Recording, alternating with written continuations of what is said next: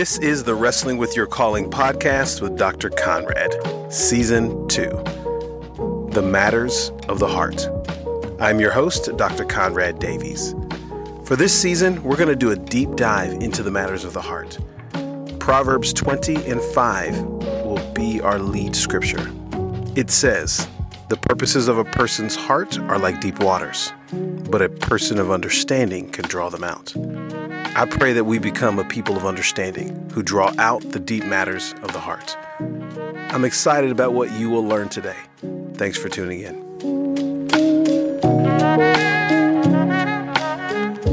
Hey, welcome back, gang. It is Dr. Conrad. Another episode of Wrestling with Your Calling with Dr. Conrad, Season 2.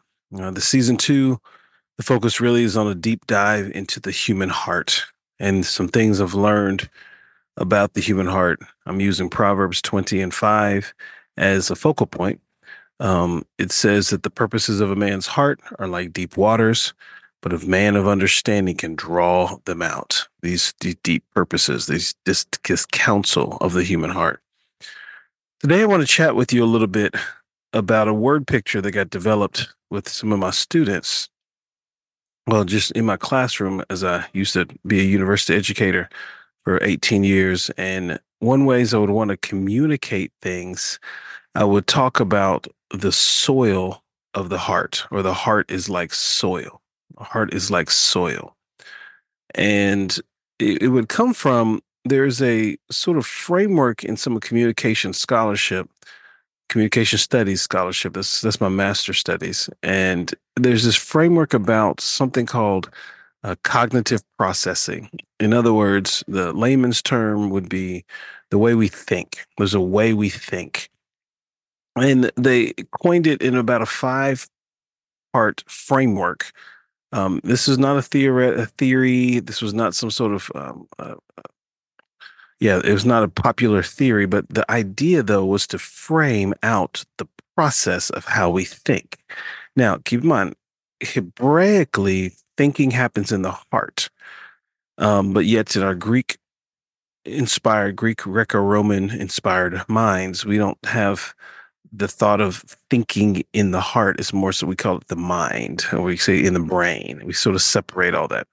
Well, the reason why I'm talking about this cognitive processing is that it gives a neat 5-part framework. And what I would talk about with the framework is a couple things. One is that data comes into us by our senses, the 5 senses, where we touch, taste, feel, hear, smell. These 5 senses, I hope I did all 5, but these 5 senses are sort of the data inputs. It's called this first phase is called the sensory input. Sensory input.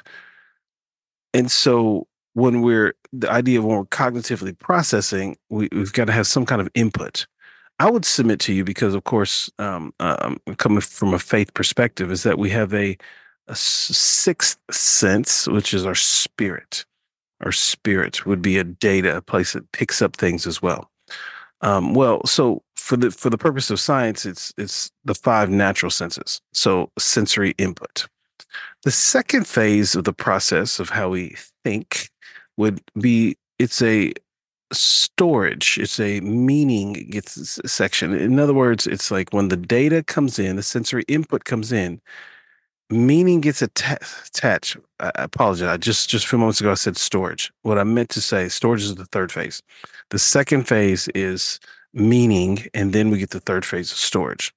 Let me talk out the 2nd phase for a second. So there's sensory input, then there's this meaning gets attached. And what happens is that these senses and this input that's come in, phase 1, there's a process in us that now puts meaning. The 3rd phase is storage. It starts to store into our long-term memory after meaning is attached, and there's consistency of these inputs, and we have consistency of getting meaning connected to it, and this meaning can elaborate and grow and shift and change.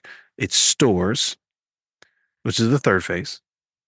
The 4th phase would be something we call retrieval, or just data retrieval, where out of long-term memory, out of the storage place inside of us, there are these retrieval moments where, if imagine if you're used to a smell growing up in your grandmother's house, or if your mom cooked a certain meal, decades later, you could smell that smell again, and you find yourself saying, "Oh, that reminds me of grandma's house. That reminds me of my mom's cooking about this."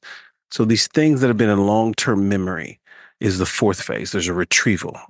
And then the fifth phase is output. We have some kind of communication output where what was in long-term memory, what has been stored, what meaning has been put there, and what data came in and originally, we now have some kind of output. The output may be, in the case of the good smell, we may find ourselves kind of turning our nose up when we smell that old smell that we used to smell from grandma's house, and we start to smile. So the output is a smile, or we start to reminisce and share with somebody. I remember when I was 5 years old and I go to grandma's house and she'd cook that apple pie and whatever else.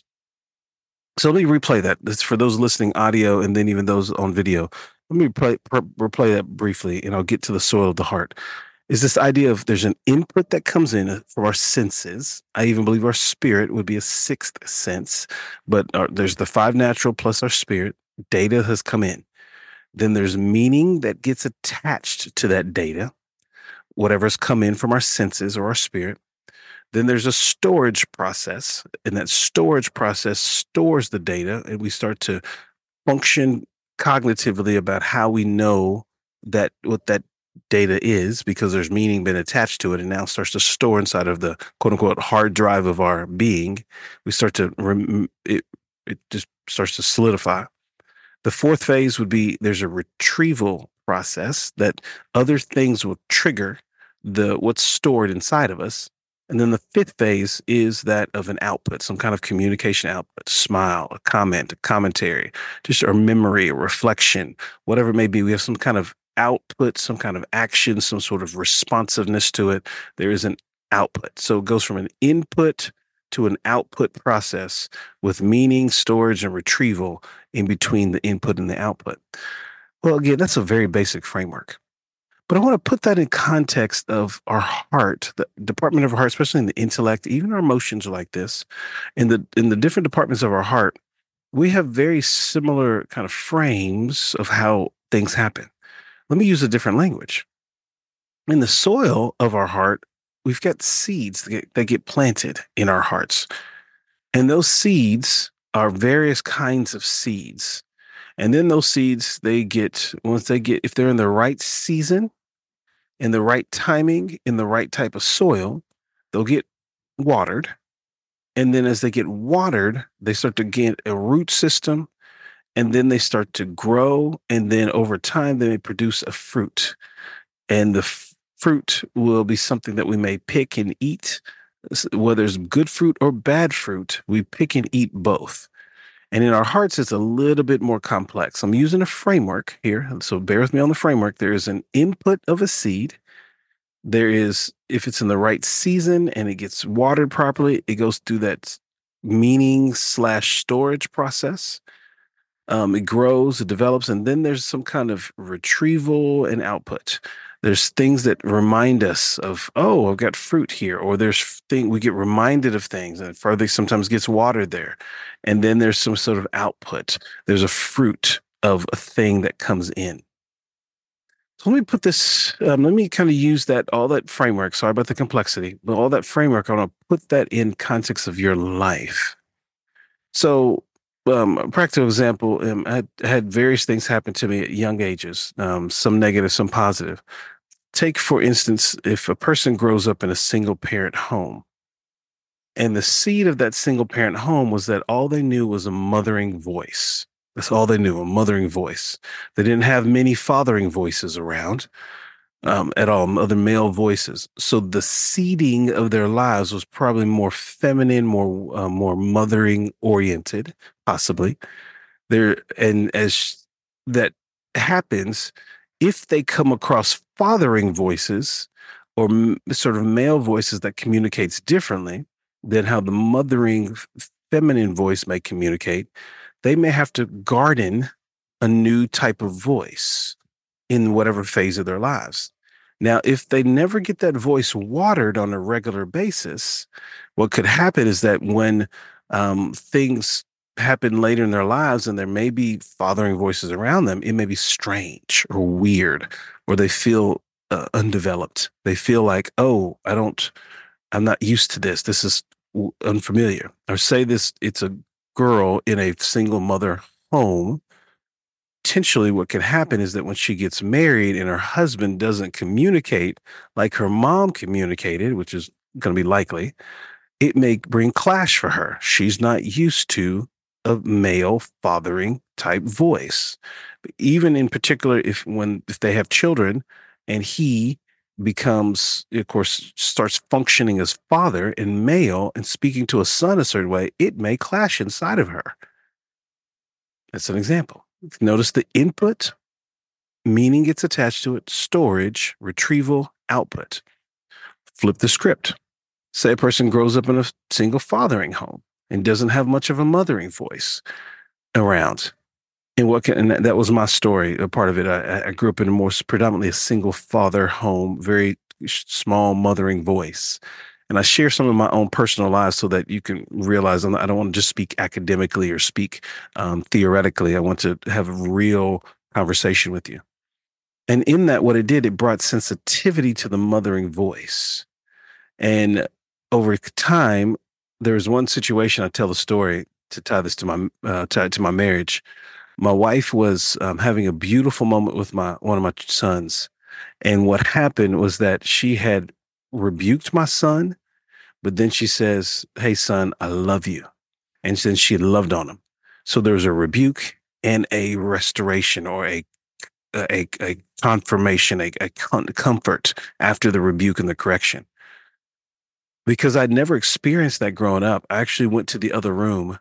It was early in our marriage. I went to the other room and I just wept because that was such a foreign um, garden in my heart, it's a foreign plant in my heart. And I remember how much it messed with me in a good way, but a negative, it just messed with me because I was like, I've never seen it before. I've never experienced rebuke and love and confirming like that ever before in my life. And now I'm watching my wife be a mama to my son, and I'm identifying with my son as a little boy in that moment, and it's so foreign. But for me, my output was tears because there was pain attached to my experience with that. It wasn't rebuke plus comfort, it was just rebuke, or it was absence. And so now when I'm examining my garden, because I'm looking at this circumstance and watching my wife do a healthy thing with my son, I'm not handling it well. So it's producing pain and tears. But there was joy because part of my cognition was I wanted my children to experience something different. So there's a seed in my heart that was, I want my children not to experience what I experienced. So if you can kind of see, I'm giving that anecdote to kind of see that there's these things in our heart. There's these soils. There's this, well, sorry, this heart is like soil. There are these plants in our heart that sometimes it creates the lens of how we view life. There's a garden, a rich, elaborate garden of how we view life. And that garden is colored with all kinds of seeds. Remember this, the seed and the fruit look very different. Every gardener that's out there, you know that what seed you put in the ground, the fruit looks very different. There is seed inside of the fruit, but what came out from that itty bitty seed produced this elaborate plant. It's beautiful the way God designed it. The same thing happens in your heart. The seeds of what happened when you were a child and when you were younger and experiences you had, the fruit is very different. So if you examine only the fruit, you may miss the process of how that seed got developed. So, with what I love about that original cognitive process I explained, it can give us a framework to know that there is a journey or a process that takes us to the place of fruiting and why we act the way we act. And if we go back and examine that, we can look at, oh, there was a seed that was planted. Meaning got attached to it. It got stored. There were these trigger moments. Some more watering comes with those trigger moments, retrieval. And then there's an output. And so there's a way we act, but it comes from a seed that was planted, and then it produces some kind of action later, whatever the action may be. And you can go back and listen to my story more if you need to hear it again. There's these things that trigger. And so most of your lives and the things that come out of your heart really come from these seeds that were planted. Some of them are positive, some of them are negative, some of them are good, some of them are bad. And in the next, in another episode, I'm not sure if it's going to be the next one, I may talk a little deeper about how to unravel some of those things, those seeds that got planted in your heart. Hope this encouraged you today. Go back and re-listen to it if it was a little technical. Sometimes we need to listen to things 2 or 3 times to really kind of grasp the concept. But I'm hoping you're well. Have a good rest of the day. Peace to you, friends. Wow, friend. I appreciate your support of this podcast. This season is powerful, and I hope it brings you loads of encouragement, insight, and hope. I hope you listen to these episodes repeatedly and share them with your friends. If you haven't ordered a copy of the book, you can do so at our website, wrestlingwithyourcalling.com. Also, I'd love to coach you, so reach out for a consultation through the website as well. If you have any questions or concerns, feel free to email me. All the contact information is below or on the website. And be sure to subscribe so that you're notified of the next episodes. I'll be putting out a lot of content this season. Remember, I want you to become an ace. Go be activated, cultivated, and empowered today. Until next time, friends. Shalom.